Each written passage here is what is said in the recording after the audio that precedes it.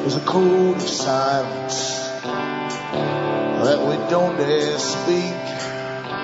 There's a wall between us and a river so deep. We keep pretending that there's nothing wrong. There's a code of silence and it can't go on.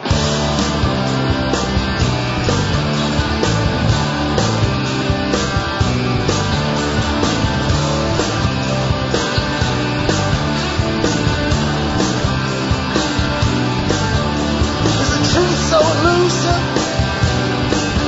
so elusive you to see that it ain't enough, baby, to bridge the distance between you and me. There's a list of grievance 100 miles long. There's a code of silence and it can't go on. Hi folks, I am Alan Watt and this is Cutting Through the Matrix, and it is the 12th of January 2010. For the newcomers looking to cuttingthroughthematrix.com website, bookmark the other sites I have up there and listed because you'll need them in the future when the big sites go down occasionally, and that way you can get the latest shows. And it's cuttingthrough.jenkness.com. These are the official sites. Anything else isn't mine.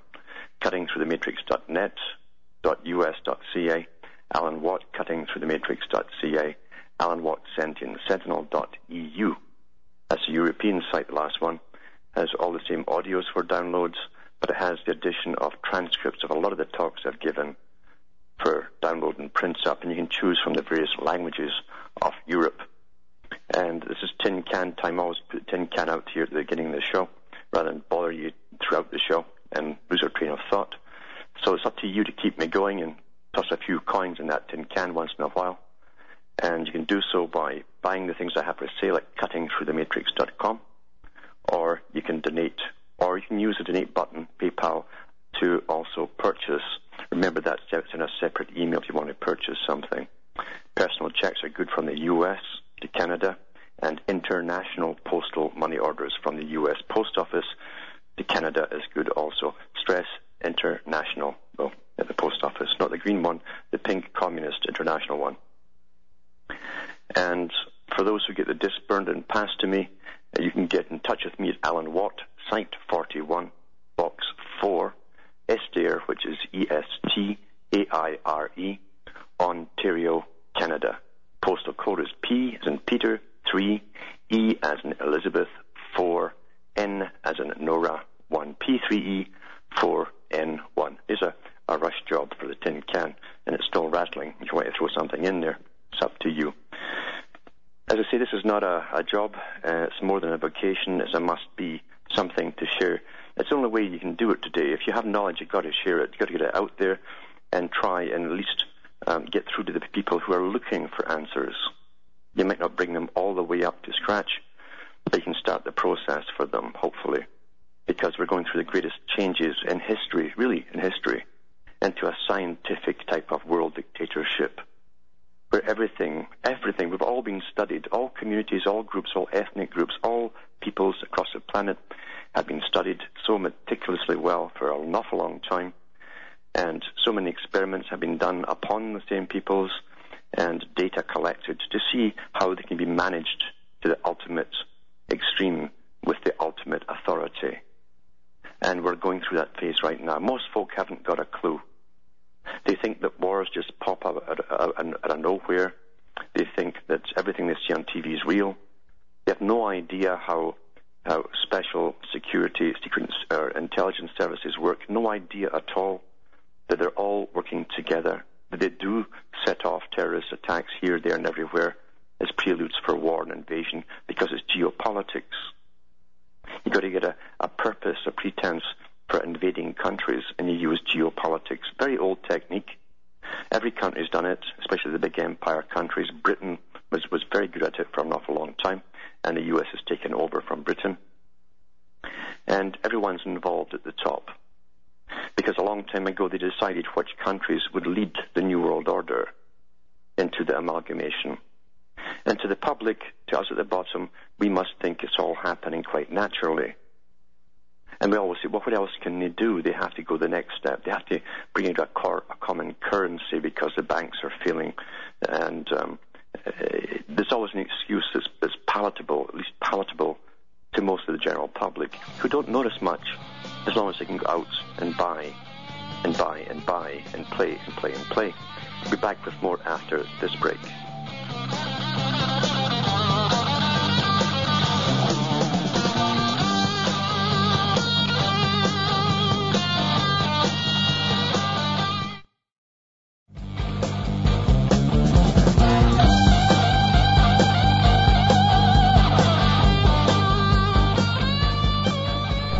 I am Alan Watt, and this is Cutting Through the Matrix.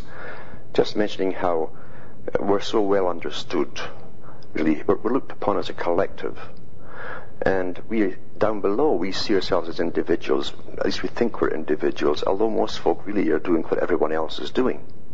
They dress like everyone else too, according to their age group and to the current fashions and their income brackets and all that kind of stuff. And even the topics of conversation are given to them for every group. You'll find that the cocktail party types, the bureaucrats, where they go and chat, they always stand and chat, and mingle, what they mingle and sip their wine. You'll find they always simply talk about the latest books and paperbacks that are out there by different philosophers or people who are into techniques of governing. And they love to brandish the names about between each other to show they're up in their class with what's going on. And if you don't know the name of a particular guy or a quote, you're just kind of out there, you're kind of strange. And every class is governed in the same way. And at the bottom, you'll see the youngsters with their baggy pants, of course made popular by Madison Avenue and the fashion designers, and much music, thinking that somehow it's their generation and what they sing and what they copy and repeat is really from themselves. They really believe that. And every generation before them thought the same thing too. We're so well understood because it's all to do with obedience. Obedience to a group, even your own peer group at school, that's obedience to the group. And it's a form of natural systems of getting along with each other. And governments count on that. That's why we take and bear so much from governments. And it's to do with authority as well, obeying authority. In the old days, in ancient times, you would obey the tribal chief, and he would be the guy who would dish out punishments and fines or whatever else there was to dish out in those days, and keep everyone in line, but with the consent of the governed. And he was so easy to overthrow if he overstepped his mark or got big boots and wanted to get his family to take over and have you worship him. It was much easier to get rid of one guy and a couple of his men around him than it is to today. That's why governments today have massive armies behind them. It's not really to protect the country, it's to protect the system that they rule over for themselves. That's the reality of governments. And this is discussed in very, very high quarters, the big ivory towers where the think tanks sit and look down upon us all. It's all to do with perception management. It's a word that's now used in place of propaganda. And Bernays went into the art of propaganda. He liked the word propaganda. He thought it was a nice, clean word. But of course, because it was used so much to alter perceptions, especially during times of war, to get people into the military and to go off and get killed off in droves, then it got a bad name, a bad rap. Especially after World War I, when they found that the guys like Bernays had dreamed up the systems to motivate young men into the military, and also that all the reasons for going in, especially for America, were all lies in the first place. That's how it's done. It's always lies, you see. It doesn't matter after the event, they can come out and admit the lies. They don't really care. And generally by that time, another generation's growing up, and they're so involved in what's happening in their lifetimes, it's like ancient history. Who cares? That's how we've always been ruled. But perception is so important. As I say, now they call them management perception.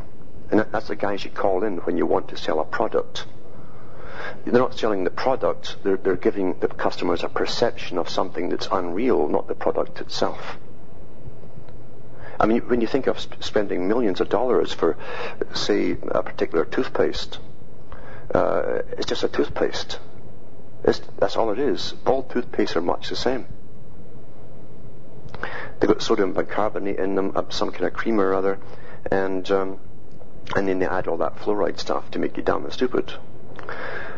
And it works. The advertising works on the public because everyone who brushes their teeth with this stuff is so happy on television. So happy that they're overjoyed because they've got this toothpaste, you see. It works so well. And it works with everything else too. If you notice with the car ads that they're flooding the market with right now, in fact, there's not one ad will tell you what its fuel consumption actually is, or how long the transmission guarantee is for, or anything that counts. What they give you is a computer-generated road with no traffic on it, long and winding, and big hills on the other side, and the only car on the road is the one that you're going to buy, that one there. They sell you a fantasy, a happy fantasy of escapism. You see? So it's perception management, and all governments have been using the art of perception management for an awful, awful, awful long time. When governments want to do something like invade a country, they take up maybe a year, 2 years sometimes to plan it all. There's nothing happens ever spontaneously. Often they're planned years ahead to do with geopolitical strategy. And they'll do maybe, 20 years' time, want to take this country out. Winston Churchill, after they divided up the Middle East, an awful long time ago with Britain in its war capacity, after World War I, and they drew lines on the maps and says, you're now this country, you're now that country. And he said at the time, he says, eventually the oil to the north of Iraq will be so important, we will have to go to war over it. That was before World War II. And folk don't know, so they go along with the current reasons are given, although all the botched jobs, they're kind of botched, they kind of work in a sense. The tax on the tower, all the ridiculous excuses we got, the floating down passport that eventually denied ever existed, but it was a big propaganda piece at the time. All this stuff is just like a Hollywood movie, just like Wag the Dog, fantastic movie to see, fantastic movie. When they went into Bosnia, they actually followed the script of Wag the Dog right down to the little girl running through the village that was all afire with her headscarf on, with a little dog in her arm. That was in Wag the Dog, which was released a year before they went into Bosnia. Incredible stuff. Then they get away with it, and they laugh up their sleeves. They really do. Now, remember what I've mentioned before, that some of the top players like Bernard Baruch and others have said that whatever happens in government and in politics, whatever they tell the public, there's always a good reason for how they present it to the public, a good reason. And whether it's a tax increase or a war or anything else, they always give you what seems to be a good reason. And he said, then there's the real reason. The public are never allowed in to the real reason. Jumping from there, let's go back to Karl Marx and Abraham Lincoln. What did they have in common? They actually wrote to each other. That's what they had in common.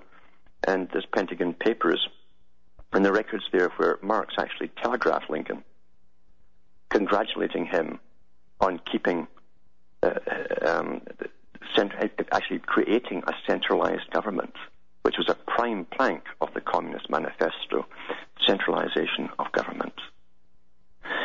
And as we drift along playing, because I say we've never had so much entertainment and data thrown at us so cheaply as today, even though everyone's losing their homes, they can always still watch all the cheap stuff on television or the computer.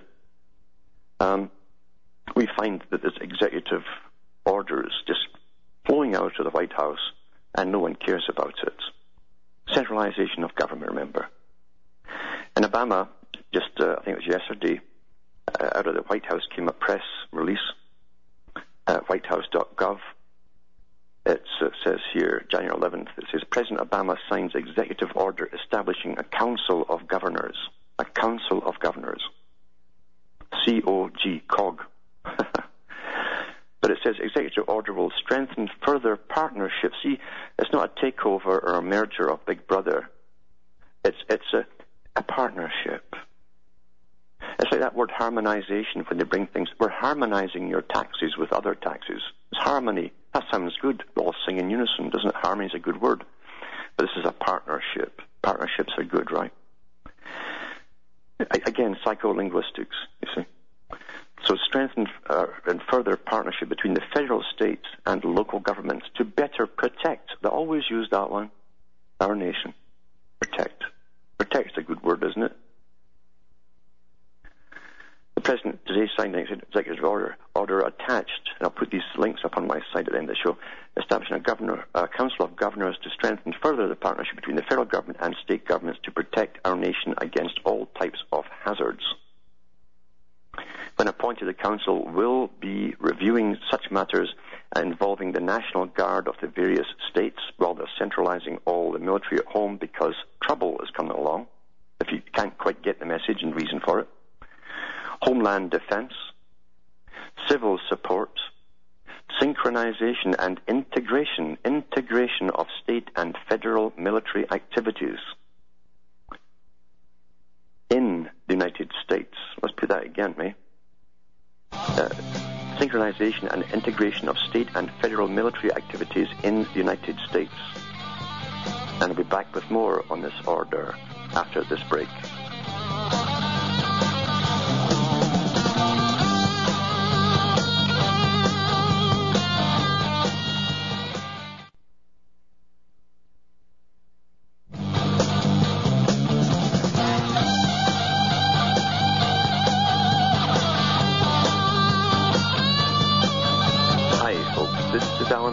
Cutting through the matrix, reading an executive order that Obama has just put through, and it's to do with basically a council of governors being erected to basically take care of all problems at home. Obviously, they don't say problems at home, but since it's all to do with home and military activities in the United States, that they're expecting something big. And that's what it really is. That's what it is. Something big is going to happen. It says federal members of the Council include the Secretary of Defense, the Secretary of Homeland Security, the Assistant to the President for Homeland Security and Counterterrorism, the Assistant to the President for Intergovernmental Affairs and Public Engagement, the Assistant Secretary of Defense for Homeland Defense and America's Security Affairs, the U.S. Northern Command Commander, the Commandant of the Coast Guard, and the Chief of the National Guard Bureau. The Secretary of Defense will designate an executive director for the Council. It's like the whole kit and caboodle is in there. And something big will come up. We've watched all this crisis creation. We've watched all this con games with the sinking of the banks who then got paid for doing it. And the taxation of the public is still to follow. It hasn't hit the prices just yet. Not completely. It's just starting to, you're starting to see the inflation. But big trouble is coming. Big trouble is coming. And it was planned that way a long time ago. Every scenario that could happen, even by accident, is practiced over and over in simulations years ago, over and over again. But nothing is happening by accident at all. Nothing. And when they went into Iraq, remember, I said at the time, apart from the farce of it all, they wanted an excuse to go in. They already had the military massed ready to go in before the 9/11 attack came on, long before it, before the Twin Towers even went down. They had planned to go into Iraq, and they were still really putting it under sanction at that time with flyovers and no flyovers and all that kind of stuff through the so-called UN and NATO forces. But then we had the big push to go in, and Bush said at the time openly that he believed that Saddam was supporting the guys, the terrorists, who took down the towers. Afterwards, he denied that when he was during the inquiry. Remember, he said, I never did say that at all. He said, I never ever said Saddam had anything to do with taking down the towers.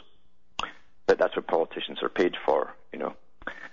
This article here is from the Mail Online, and it says, 12th of January 2010, invasion of Iraq had no legal basis, finds damning Dutch report into war.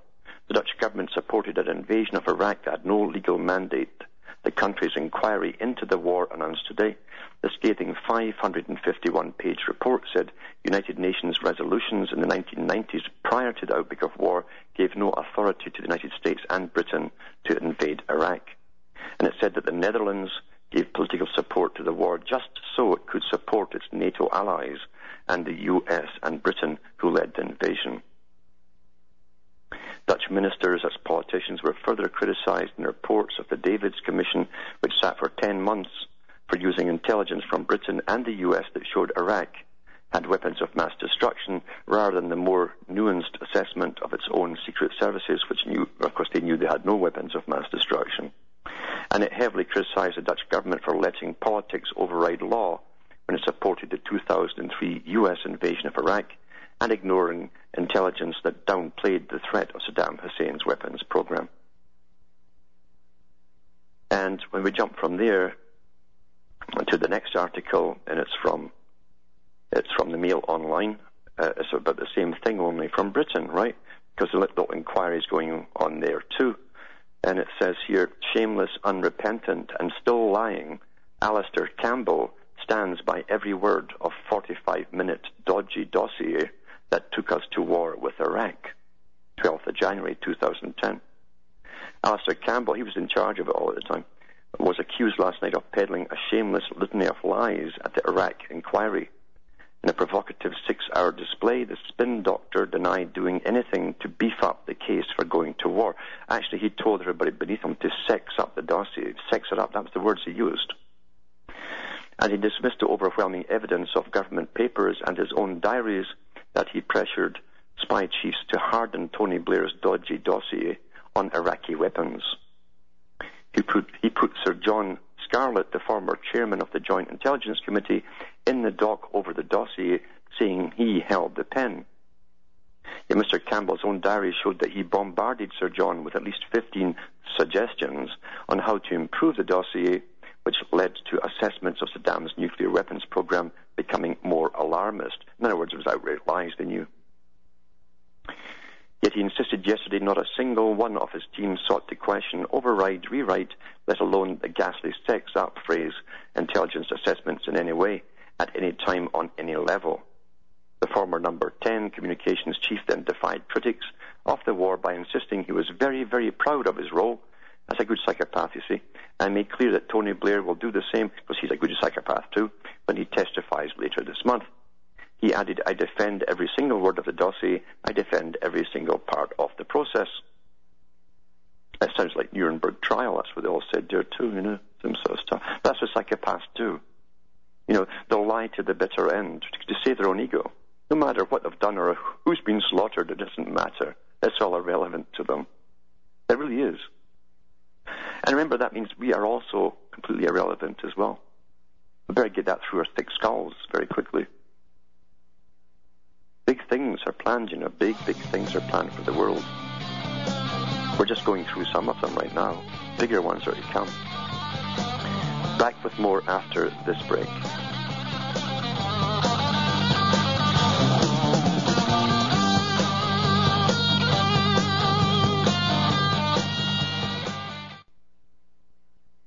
You're listening to the Republic Broadcasting Network, because you can handle the truth.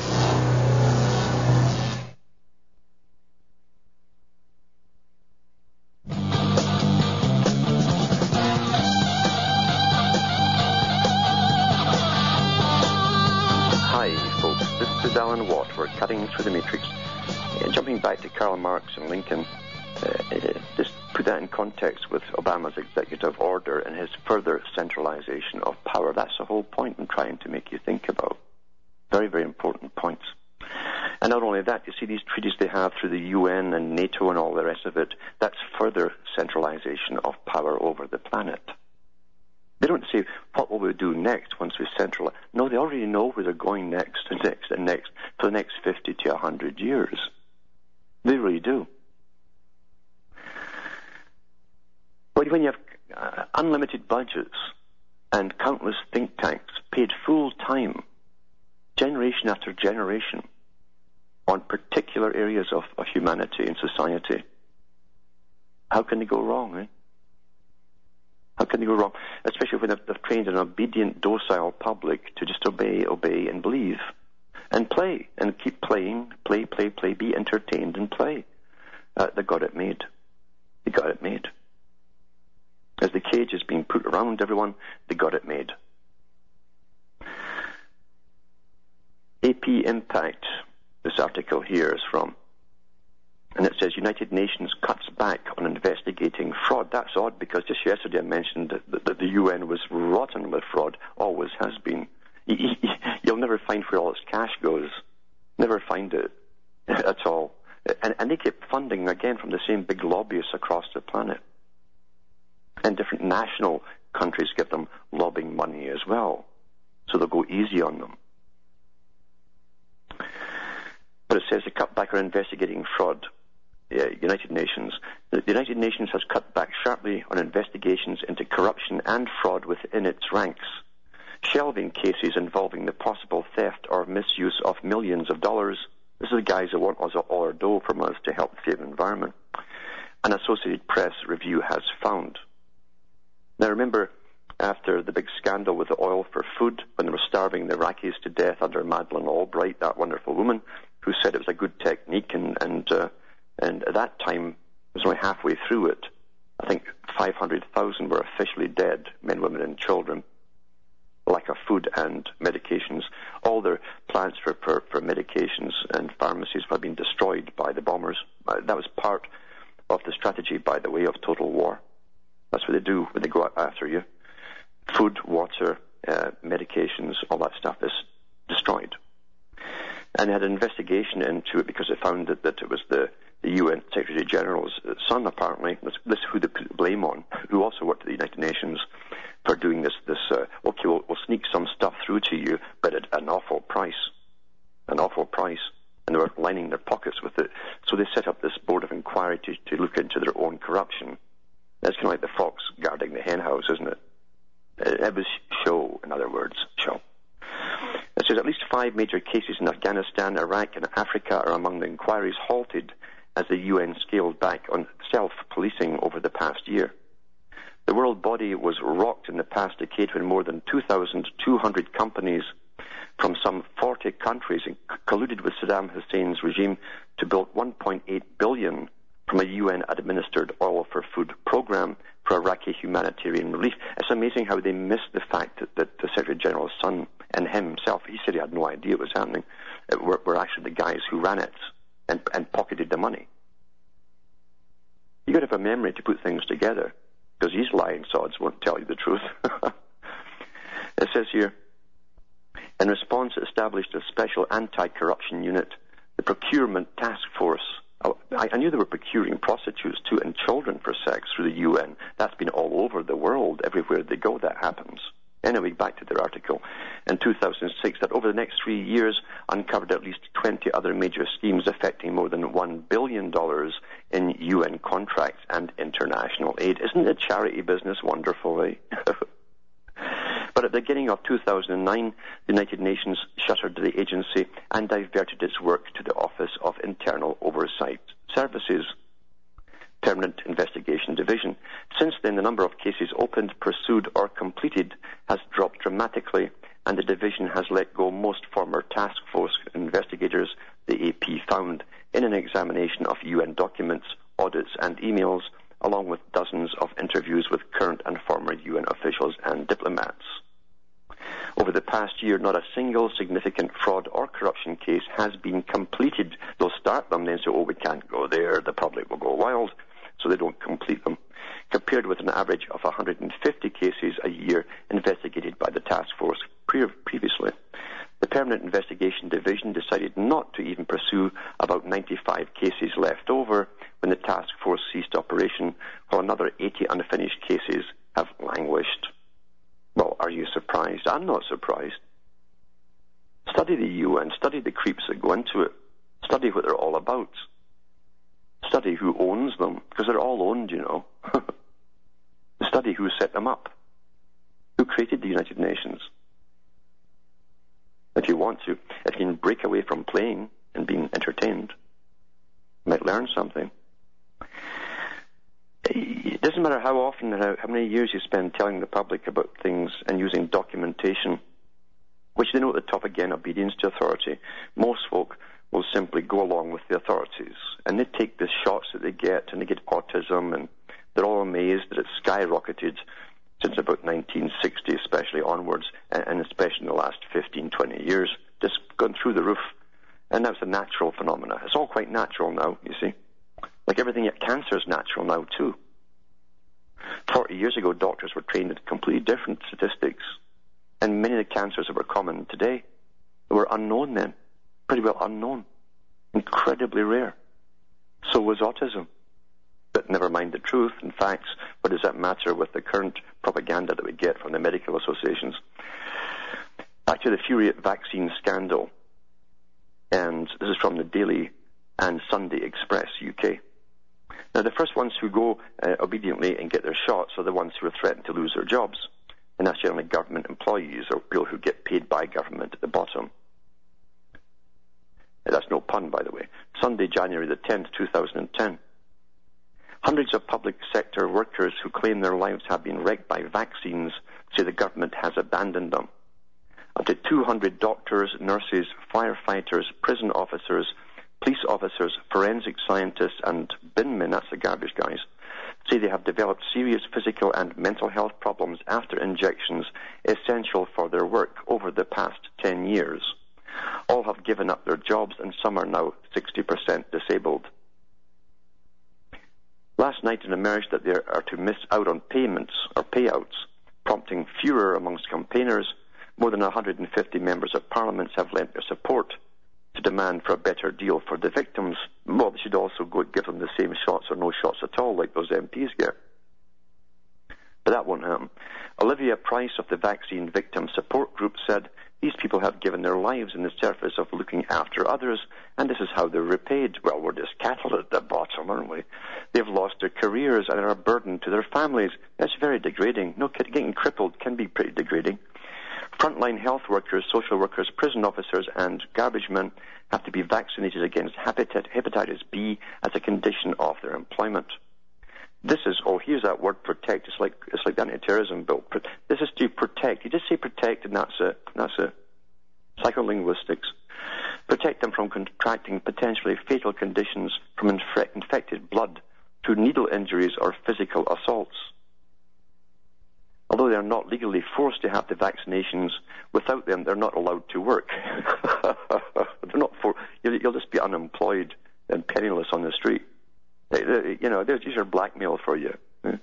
Oh, it's our policy. It's not the law, it's our policy.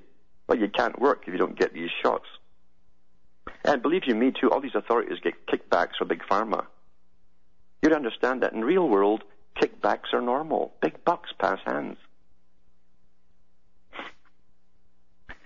It says here, although they are not legally forced to have them, they're not allowed to work. Experts believe the injections cause the health problems, which include chronic fatigue, very common, wipes them out, muscle pain, weakness, and cognitive problems.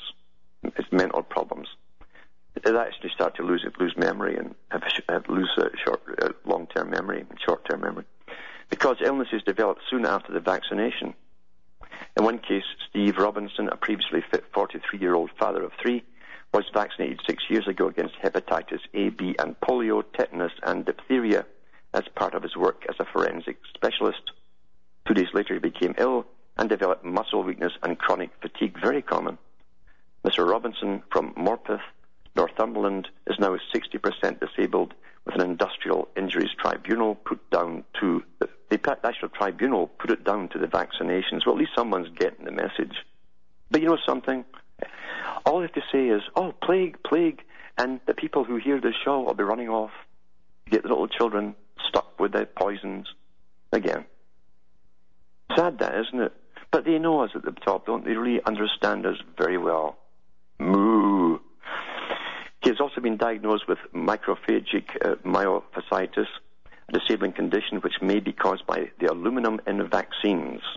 They call it aluminium over there. It's aluminum over here. He also suffers from problems that cause him to fall with no warning. It's true loss of balance and they just collapse. He said, before I had the vaccinations, I was very healthy, a keen mountain biker, and enjoyed walking and keeping fit. Now I have very poor mobility and walk with the aid of sticks. I'm constantly tired. That's very common. Mind you, most doctors will, oh, it's in your head, it's in your head. Here, take these amphetamines, that'll speed you up.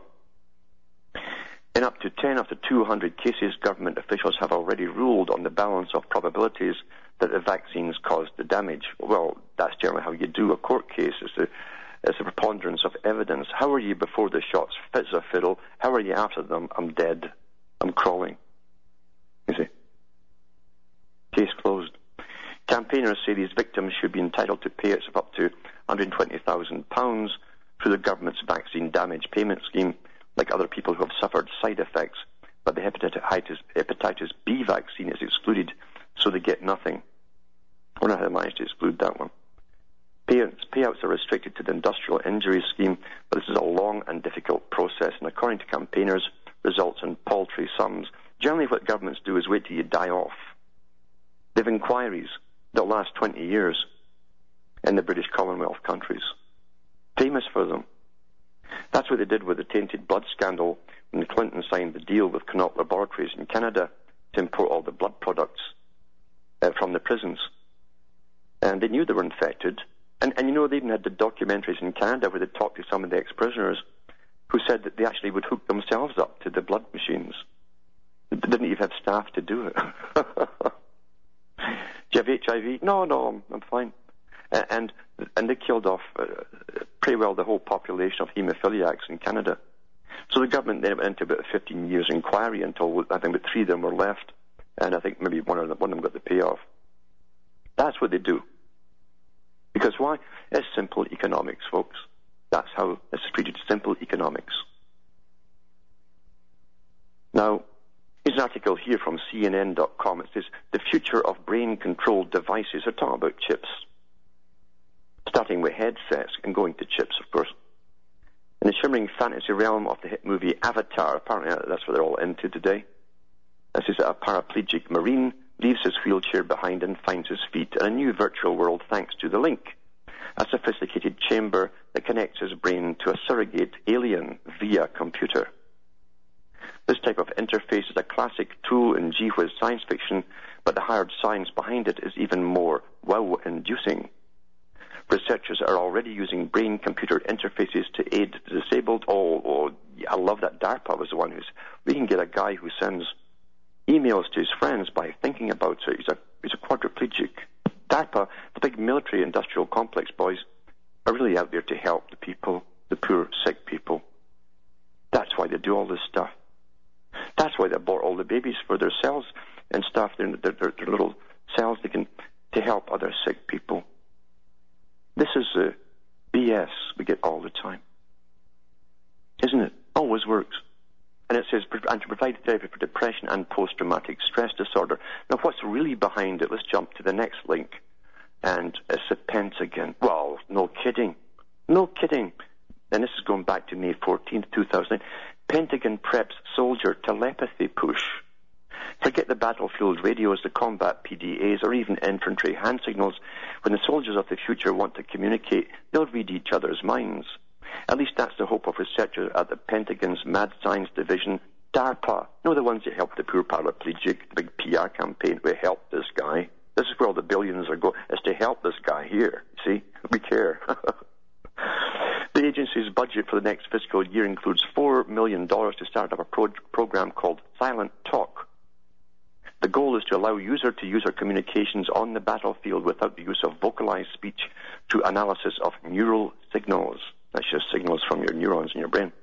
That's on top of the $4 million the Army handed out last year to the University of California to investigate the potential for computer-mediated telepathy. Before being vocalized, speech exists as word-specific neural signals in the mind. DARPA wants to develop technology that would detect these signals of pre-speech, analyze them, and then transmit the statement into an intended interlocutor. It says, DARPA plans to use EEG, electroencephalograph machine, to read the brain waves It's a technique they're also testing on a project to devise mind-reading binoculars that alert soldiers to threats faster than the conscious mind can process them. So they've got three main goals, according to DARPA: to try to map a person's EEG pattern, your brain pattern, to his or her individual's words. That's been done. We've seen the articles from Japan on that recently, where they can actually show you on a computer the certain words that someone's thinking of. It all ties together. It all ties together. And what's the first reason for all? Military purposes. Always military. Then see if those patterns are generalizable. If everyone has similar patterns, lastly conduct fieldable pre-prototypes that would decode the signal and transmit over a limited range. The military has been funding a handful of mind-tapping technology recently, and they already have monkeys capable of telepathic limb control. Telepathy may also have advantages beyond covert battlefield chatter. Last year, the National Research Council and the Defense Intelligence Agency released a report suggesting that neuroscience, that's the big word they're using, the big key that all goes into is neuroscience, might also be useful to make the enemy obey our commands. Now, just think about it if you become the enemy, folks. But let's just jump from here to Zbigniew Brzezinski, In Between Two Ages, his own book, the head of the NSA and all the rest of it, who's still active yet in just destabilizing parts of the world. And he admits that himself, by the way. He's up on YouTube talking about it. He said that in the Technotronic era, the chapter, the Technotronic era, he said they were able to influence the behavior of millions of people with Technotronic. That's talk, HARP, EMP, all that kind of stuff. And they won't even know why they're making decisions or why they're doing things. Make the enemy obey our commands. Whole continents, he says, could be done this way. Back after this break.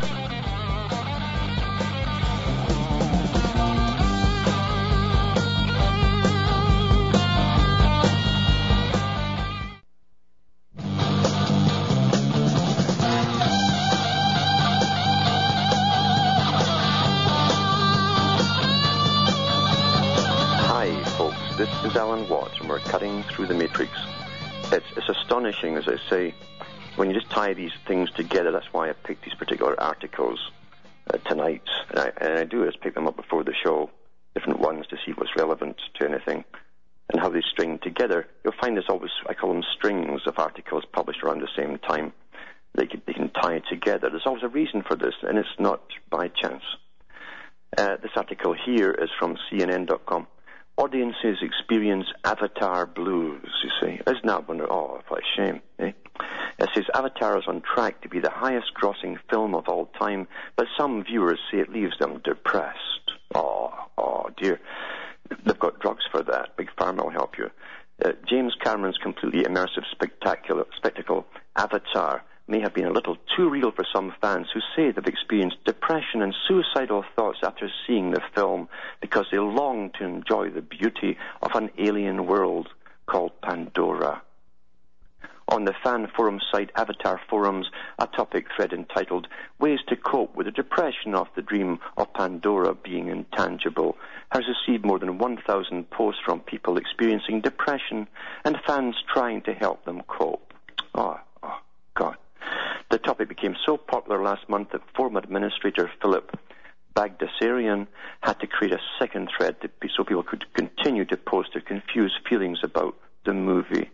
Oh, you see, it was so beautiful they want to be in the movie. See, they're ready for the brain chip, so DARPA won't have any problem with those guys. I can guarantee you that. From Hamish and myself from Ontario, Canada, it's good night, and may your God or your gods go with you.